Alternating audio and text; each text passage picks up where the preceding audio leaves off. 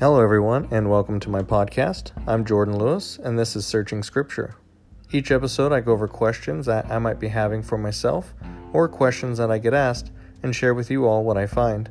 I believe that the Bible is a complete and true Word of God, and that there is nothing in the Bible that God didn't allow there, as well as nothing left out of the Bible that God did not want out. Join me while I answer today's question using Scripture.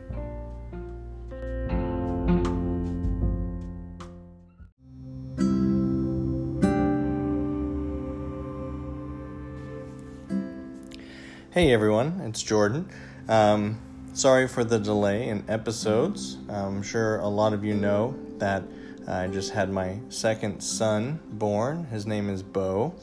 Was born very healthy, 8 pounds, 12 ounces, 21 inches, so he's a good-sized kid.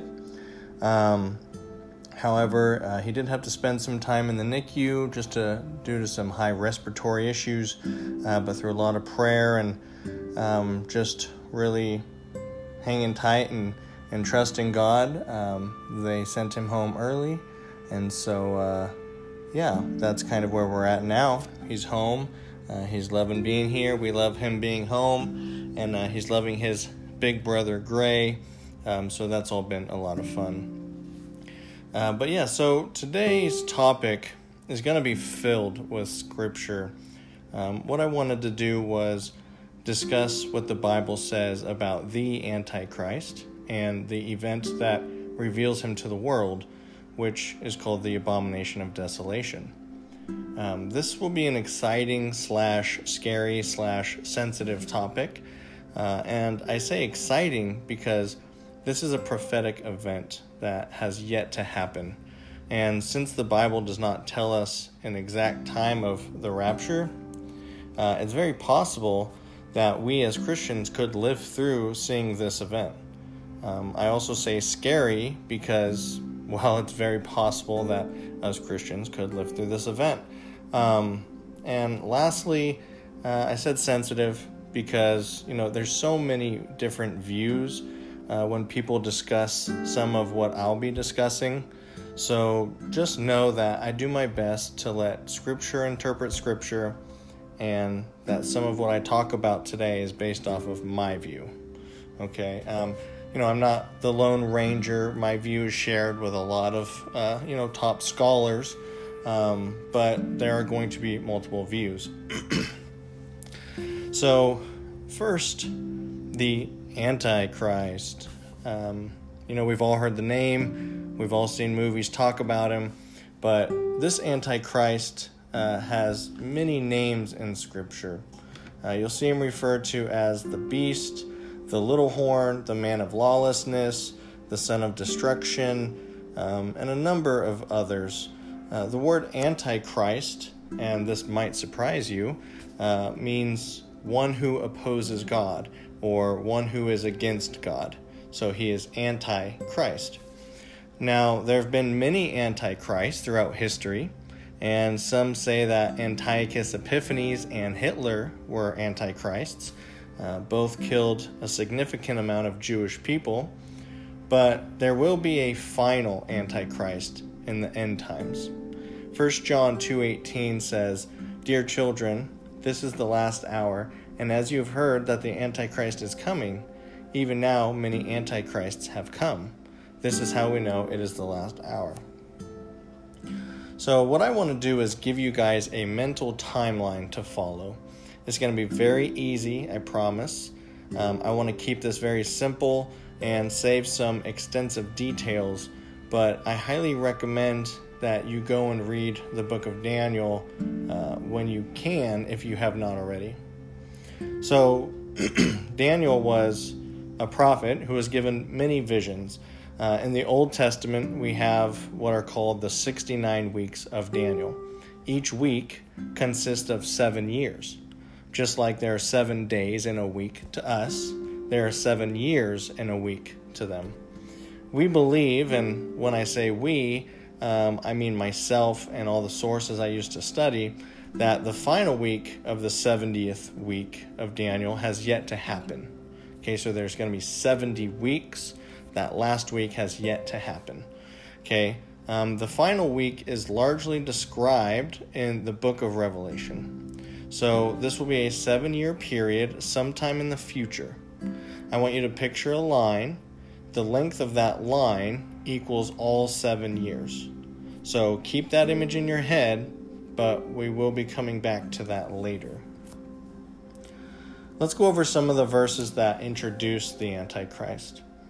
First one I'll do is Revelation 6. This is the start of the opening of the 7 seals, which is the beginning of the 7-year period. And the first seal is depicting the emerging of the Antichrist. Okay, and I will be covering this in next episode, but just so everyone's on track, there's 7 seals. Okay, so there's going to be kind of this script or letter or whatever that's it's got 7 seals on it, like wax seals, and Jesus will be the one popping those off one by one, and they are actually a significant event to what the world will be going through. So going back to this, the first seal is depicting the emerging of the Antichrist. It says, "I watched as the Lamb opened the first of the 7 seals. Then I heard one of the 4 living creatures say in a voice like thunder, 'Come.' I looked, and there before me was a white horse. Its rider held a bow and was given a crown, and he rode out as a conqueror bent on conquest." So the white horse represents peace, okay, where the Antichrist will bring peace, but will come to conquer the world. The Antichrist is thought to conquer by deception and false religions, and by way of war. And notice the similarities between the first seal and Jesus returning on his white horse. Satan is always trying to mimic God, and you can see the similarities here. Both come on a white horse, both have crowns. Jesus has a sword, the Antichrist has a bow. Jesus is God, the Antichrist wants to be God. So there are many ways that Satan tries to mimic God, which we'll cover another one later on. Next, we're going to take a look at Daniel 9:27, where Daniel says, "He, the Antichrist, will confirm a covenant with many for 1/7. So if you picture the line I told you, which represents 7 years, Daniel is saying that the Antichrist will confirm a covenant with the Jewish people for 7 years. This covenant will allow the Jewish people to resume daily sacrifices. And keep in mind, the Jewish people, they don't believe that Jesus was the Messiah or that he was the final sacrifice for all sins. The Jewish people want to get back to sacrificing daily, which is a total slap in the face to God, because they're denying that his son was indeed the Messiah who ended all need for sacrifice. Okay, so you're picturing the line I told you that represents 7 years, and we just learned that the Antichrist will start a covenant that lasts 7 years.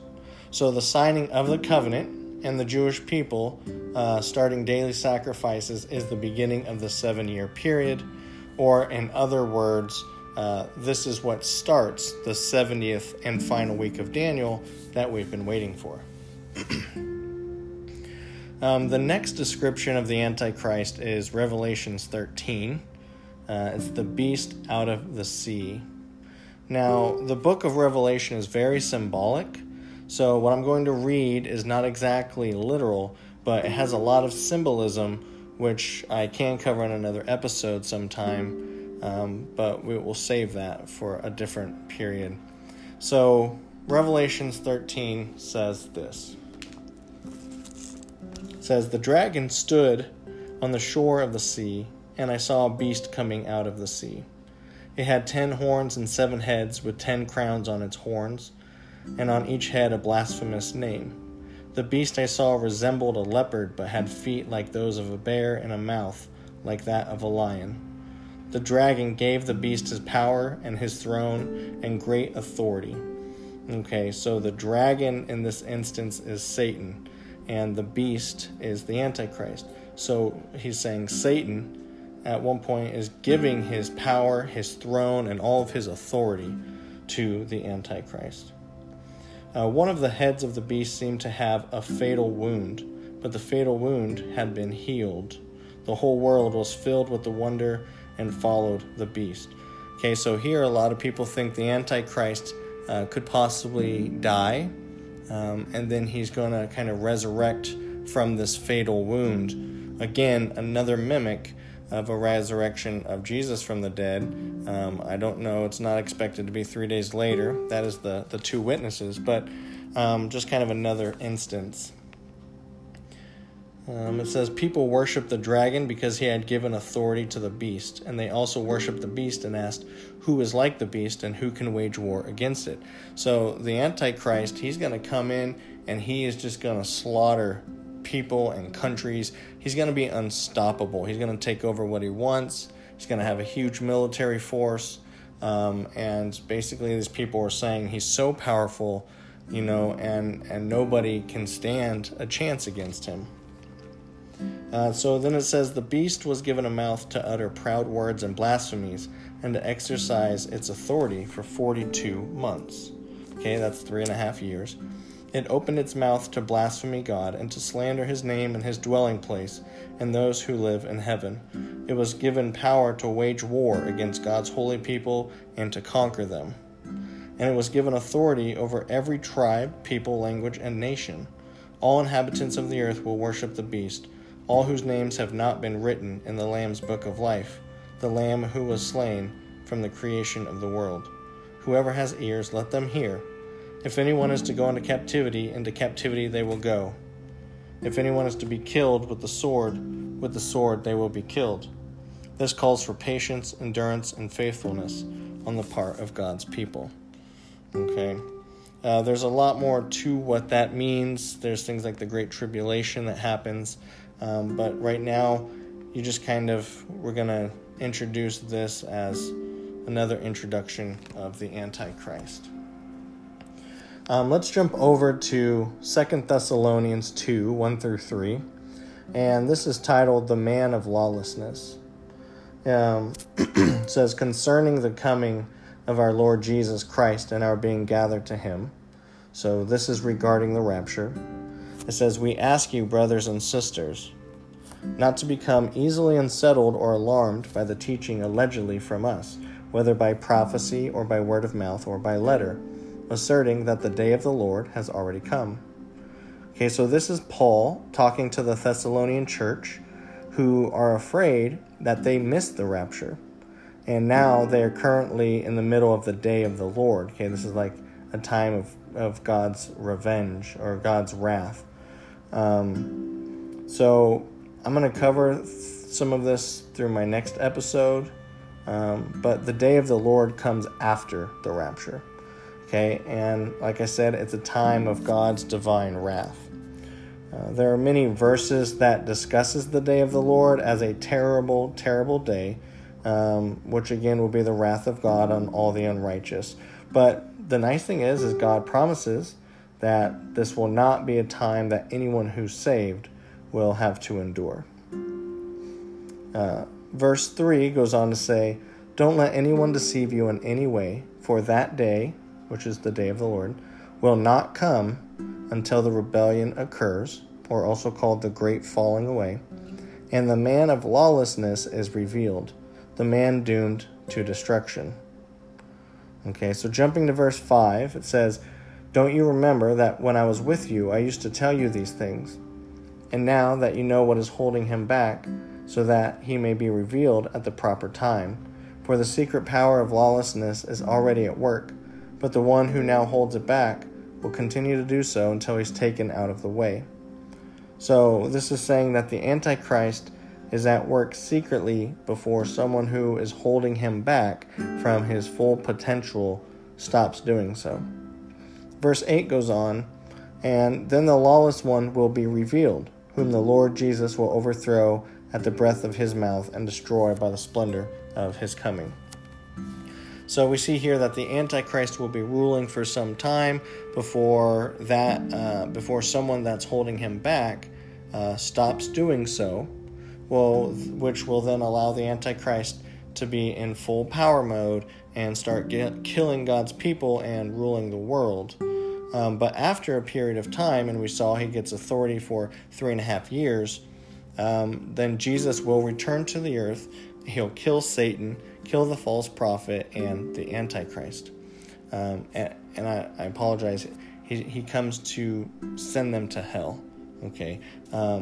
It will be forever for the false prophet and for the Antichrist, but later on in Revelation we see that Satan is actually released from hell or Hades to come back for a short while.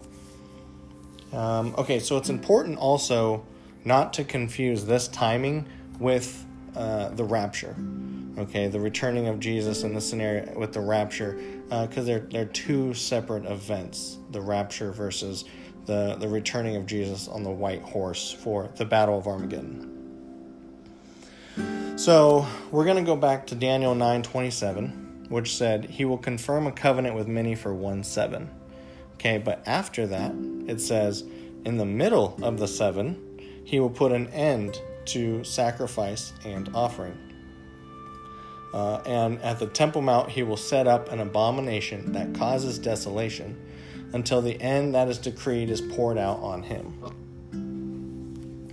So on this 7-year timeline now, you have at the beginning is the Antichrist allowing for sacrifices, but in the middle, which is 3.5 years in, he says, just kidding, no more sacrifices. Okay. So now some believe that the abomination of desolation has already been fulfilled because in 167 BC, a Greek ruler by the name of Antiochus Epiphanes set up an altar to Zeus over the altar of burnt offerings in the Jewish temple in Jerusalem. He also sacrificed a pig on the altar in the temple of Jerusalem, which was a big no-no for the Jewish people. They called this event the abomination of desolation. However, in Matthew 24:15, Jesus was speaking some 200 years after that fact. So Jesus must have been prophesying that sometime in the future, another abomination of desolation would occur in a newly built Jewish temple in Jerusalem, which has not yet been built. So, excuse me. So I keep saying the words abomination of desolation, and if you haven't quite figured out what that is, I'm going to explain it with scripture. The first verse that we're going to look at is Mark 13:14. This is talking about the destruction of the future temple and signs of the end times. It says, when you see the abomination that causes desolation standing where it does not belong, let the reader understand. So in the Old Testament, abomination usually is referring to some kind of idol. So we know it's just not any kind of abomination, but rather something like worshiping something other than God. The desolation is something that causes the temple to either be unclean or to be physically destroyed. The verse says, standing where it does not belong.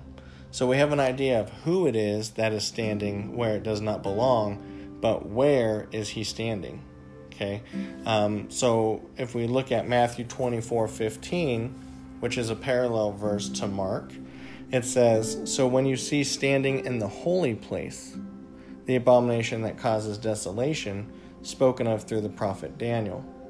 So Matthew clarifies that the Antichrist is actually standing in the holy place. And the holy place would be inside the temple. And from what scripture prophecy leads us to believe, there will be another temple built in Israel, which 10 years ago, that was even a joke to consider. But today it's becoming a very serious possibility. So finally in 2 Thessalonians 2, verse 4, it says, he will oppose and will exalt himself over everything that is called God or is worshipped, so that he sets himself up in God's temple, proclaiming himself to be God. So to me, it seems that the abomination of desolation will be the Antichrist standing in the temple, proclaiming to be God himself. The Antichrist will come onto the scene, And I believe that he'll be an ordinary man that possibly is possessed by a demon. So he could be on the earth today. He could be a child. He could be a full-grown man. He could be ready to emerge at any point. He could not even be born yet. We just don't know. But he is just going to come up out of nowhere and quickly and by deceit. And so I think that this will be a man who's possibly possessed by a demon. In 2 Thessalonians 2, we learn that there's someone who is keeping the Antichrist from being revealed and from beginning his massacre of the Jewish and Gentile nations. Some people think that the one holding him back is the Holy Spirit. And once the rapture happens, then the church, along with the Holy Spirit inside believers, would be gone so that he's not holding him back anymore. And I happen to disagree with that because most who believe this, they believe in a pre-tribulational rapture. And if it's the Holy Spirit holding him back and stops when the church age is gone, that would mean that he's revealed at the beginning of the 7-year period, which he is not. And he's revealed for who he truly is at the midpoint of the, with the abomination of desolation. Also, I believe that the Holy Spirit will continue to present itself on this earth even after the church is gone, because there will be many martyrs that are here during that time who become saved and sealed by the Holy Spirit. My belief is that the Archangel Michael is the one that is standing in the way.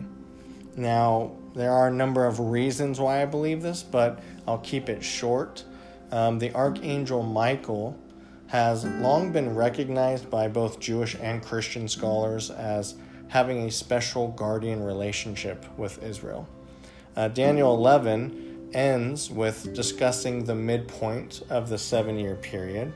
And so Daniel 12:1 starts by saying, "At that time, Michael, the great prince who protects your people, will arise. There will be a time of distress such as had not happened from the beginning of nations until then." So this verse is discussing the Great Tribulation, which commences after the abomination of desolation and after the Antichrist is revealed. So Matthew 24:21 through 22 says, "For then there will be great distress, unequaled from the beginning of the world until now, and never to be equaled again.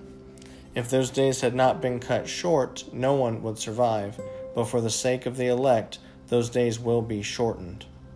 Okay, so the Great Tribulation will be an absolute massacre of the Jewish people and the death of many, many Christians.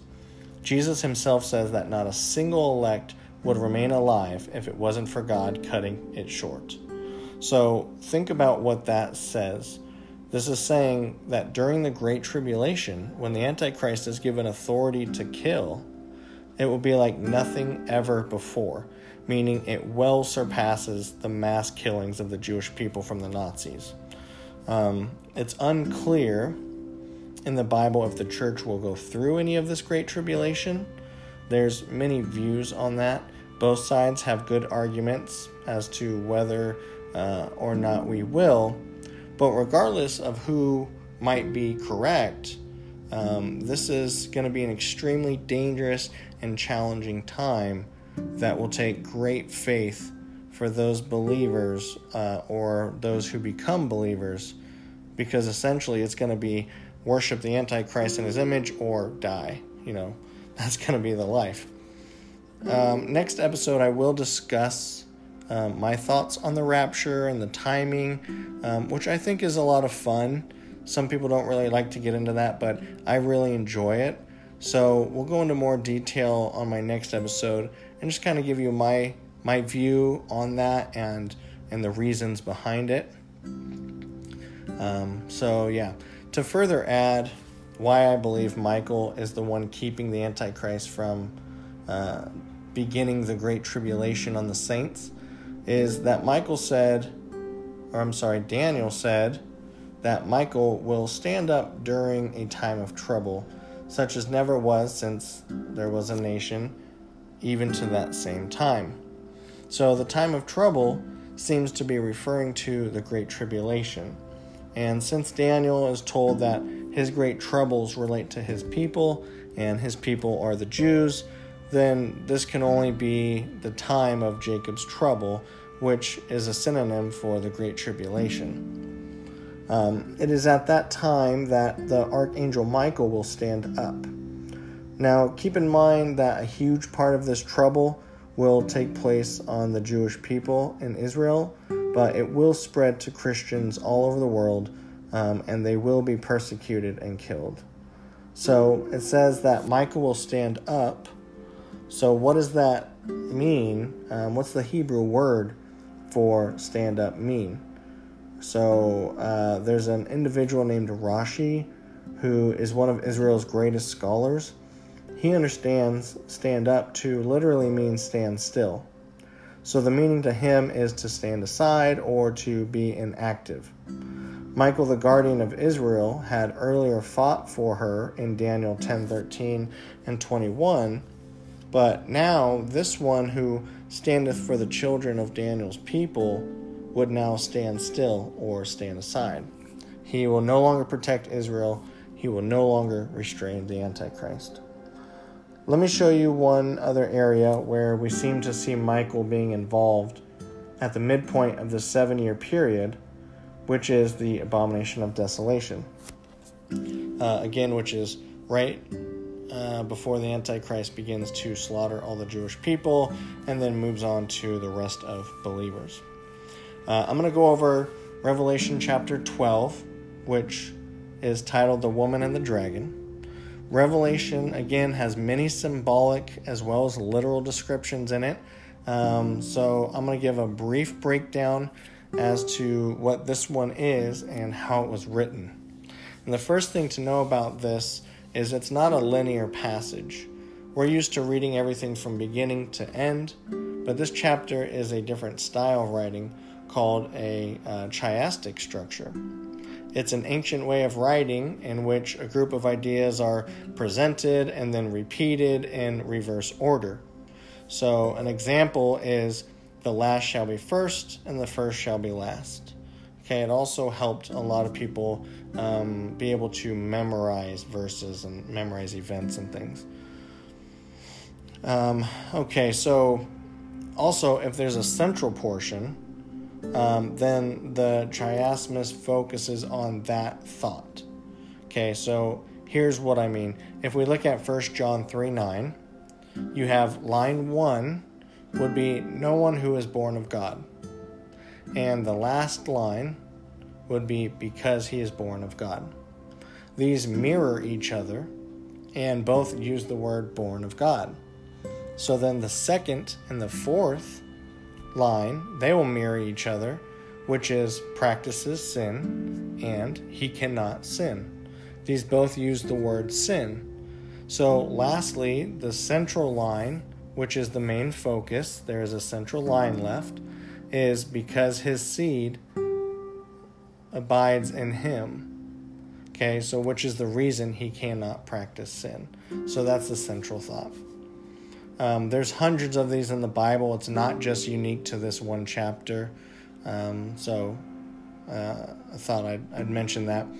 But yeah, I'm going to discuss Revelation 12 and then explain how the chiastic structure works for it.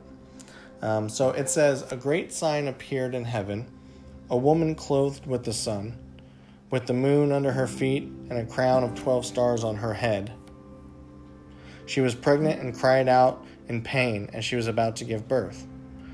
So the woman in Israel, she's about to give birth to a son, which is Jesus. Then another sign appeared in heaven, an enormous red dragon with 7 heads and 10 horns and 7 crowns on its head. Okay, so there's the symbolicness, that has meaning, but I'm not going to go into that yet. Just keeping it simple, the red dragon is Satan. Okay, it goes on to say, its tail swept a third of the stars out of the sky and flung them to the earth. Okay, so these stars are the angels that Lucifer convinced to rebel with him and to leave heaven. It goes on to say, the dragon stood in front of the woman who was about to give birth, so that it might devour her child the moment he was born.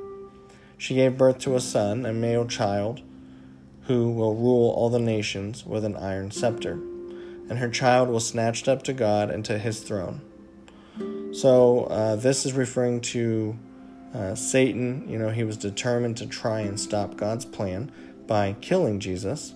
And if you look at Matthew 2:16, you'll see how King Herod was essentially inspired by Satan to kill Jesus. And when he learned that he was tricked about being told where Jesus was going to be born, he had ordered every baby in and around Bethlehem to be killed. Any baby that I believe was, 2 years or younger. So let's see. I'm trying to keep track of my verses here. Basically Herod was unsuccessful. Jesus, of course, was protected by God for up to around the 33 years, and then was crucified and ascended into heaven. So these first 5 verses are reminding us why the dragon, Satan, hates the woman, Israel, so much. It's because she produced Jesus, our Savior. Then it continues saying, the woman fled into the wilderness to a place prepared for her by God, where she might be taken care of for 1,260 days. Then war broke out in heaven. Michael and his angels fought against the dragon, and the dragon and his angels fought back. But he was not strong enough, and they lost their place in heaven. The great dragon was hurled down, that ancient serpent called the devil, or Satan, who leads the whole world astray. He was hurled to the earth and his angels with him. So we're going to skip down to verse 13, where it says, when the dragon saw that he had been hurled to the earth, he pursued the woman who had given birth to the male child. Okay, so now he's pursuing Israel. He wants to kill Israel. The woman was given 2 wings of a great eagle, so that she might fly to the place prepared for her in the wilderness, where she would be taken care of for a time, times, and half a time out of the serpent's reach. Okay, so times, time, and half a time, that is 2 years, 1 year, and half a year. So time, 2 years, times 1 year, and half a time, half a year. Actually, I might have said that wrong, sorry. It might be that time is 1 year, times is 2 year, and half a time is half a year. Either way, it comes out to 3.5 years. So, jumping to verse 17, then the dragon was enraged at the woman, and went off to wage war against the rest of her offspring. So, those who keep God's commands and hold fast their testimony about Jesus. Okay, so when Satan is permanently cast from heaven, he will know his time is short, and he will wage war against Israel, and then will eventually go off to wage war against her offspring, which is the church. So here's how the triastic structure works. In the first 5 verses, we see the dragon pursue the male child, and in the final verses, he pursues the rest of the offspring, which is the church. Then the woman is nourished for 1,260 days, and then later it's mirrored when she's nourished for times, time, and half a time. Okay, so we have Michael overcomes the dragon in heaven, and then you have the saints who overcome the dragon on earth. So this brings us to the most important part, which is the central part, which is Satan cast out of heaven. And what's also interesting is that chapter 12 is the central chapter of Revelation. So it's kind of like the idea of Satan being cast out of heaven is the central idea of the book of Revelation. So we know that the event of Satan being cast from heaven is an event that happened in the past, when Lucifer was cast from heaven and convinced a third of the angels to come with him. So it appears to be that in the past, you have the casting out of Satan, but it wasn't permanent, because we've seen in Job that he can still come and talk to God, and in Ephesians where it says he's still roaming in heavenly places. However, I believe that at the midpoint of the 70th week, the casting out of heaven, when he loses to the Archangel Michael, will be permanent. Daniel 12:11-12 says, "From the time that the daily sacrifices is abolished, and the abomination that causes desolation is set up, there will be 1,290 days." So we are learning here that in Daniel, that from the time the Antichrist stops daily sacrifices, there will be 1,290 days, or 3.5 years, from the return of Jesus for the Battle of Armageddon. So that's not meaning the rapture, since we don't know the exact day of the rapture, but the Bible is telling us how long before Jesus returns for the Battle of Armageddon and to kill the Antichrist and the false prophet. So what we just learned is that the 70th week of Daniel is going to be 7 years long. The Antichrist allows for sacrifices at the beginning of the 7 years. Then halfway through, or about 3.5 years, he stops them, and the Great Tribulation commences. Then, 3.5 years from then, Jesus will come. He'll destroy the Antichrist and the false prophet, and of course send Satan into hell. The false prophet is one that's described in Revelation 13, who will perform signs and wonders and promote the worshiping of the Antichrist. This is another mimicking on Satan's part. You have what is called the unholy trinity. Satan mimics God the Father, the Antichrist mimics God the Son, and the false prophet mimics God the Holy Spirit. So, to wrap up, there will be a literal 7-year period that will happen in the future. The Antichrist will come on the scene, possibly as a man possessed by a demon, and will confirm a covenant with the Jewish people. 3.5 years in, something happens, and that is where I believe the battle between Michael and Satan takes place. And I think Satan is permanently cast out of heaven during Revelations 12, and he realizes that his time is short. He's got 3.5 years. He then gives his total authority, power, and throne to the Antichrist, and at that midpoint, which is the time of abomination of desolation. So Michael, who was protecting Israel, will no longer do so, and the Antichrist, who has the entire power of Satan, will now go on to cause a great distress unlike anything this earth has ever seen, and like nothing that will ever compare to it. So that's going to be it for this episode. Those are the main points behind the Antichrist and the abomination of desolation. I appreciate you guys sticking with me on this. It took me a long time to kind of put it in an order that made sense, wouldn't lose you, hopefully. I know it could be a little more boring with just scripture, but these are some things I needed to cover to make my next episode make sense, and to be more enjoyable to listen to. So next episode, I'm going to explain my view on the rapture and why I currently do not believe in a pre-tribulational rapture, meaning that the church will escape all 7 years, as well as that the day of the Lord is of what it is, and that I think it has a big part in determining the timing of the rapture and why I think the church will enter the 7-year period, but will be taken away before God's wrath. So once again, thanks for listening. Thanks for sticking through it. Next episode will be a lot of fun, especially now that this timeline's been established.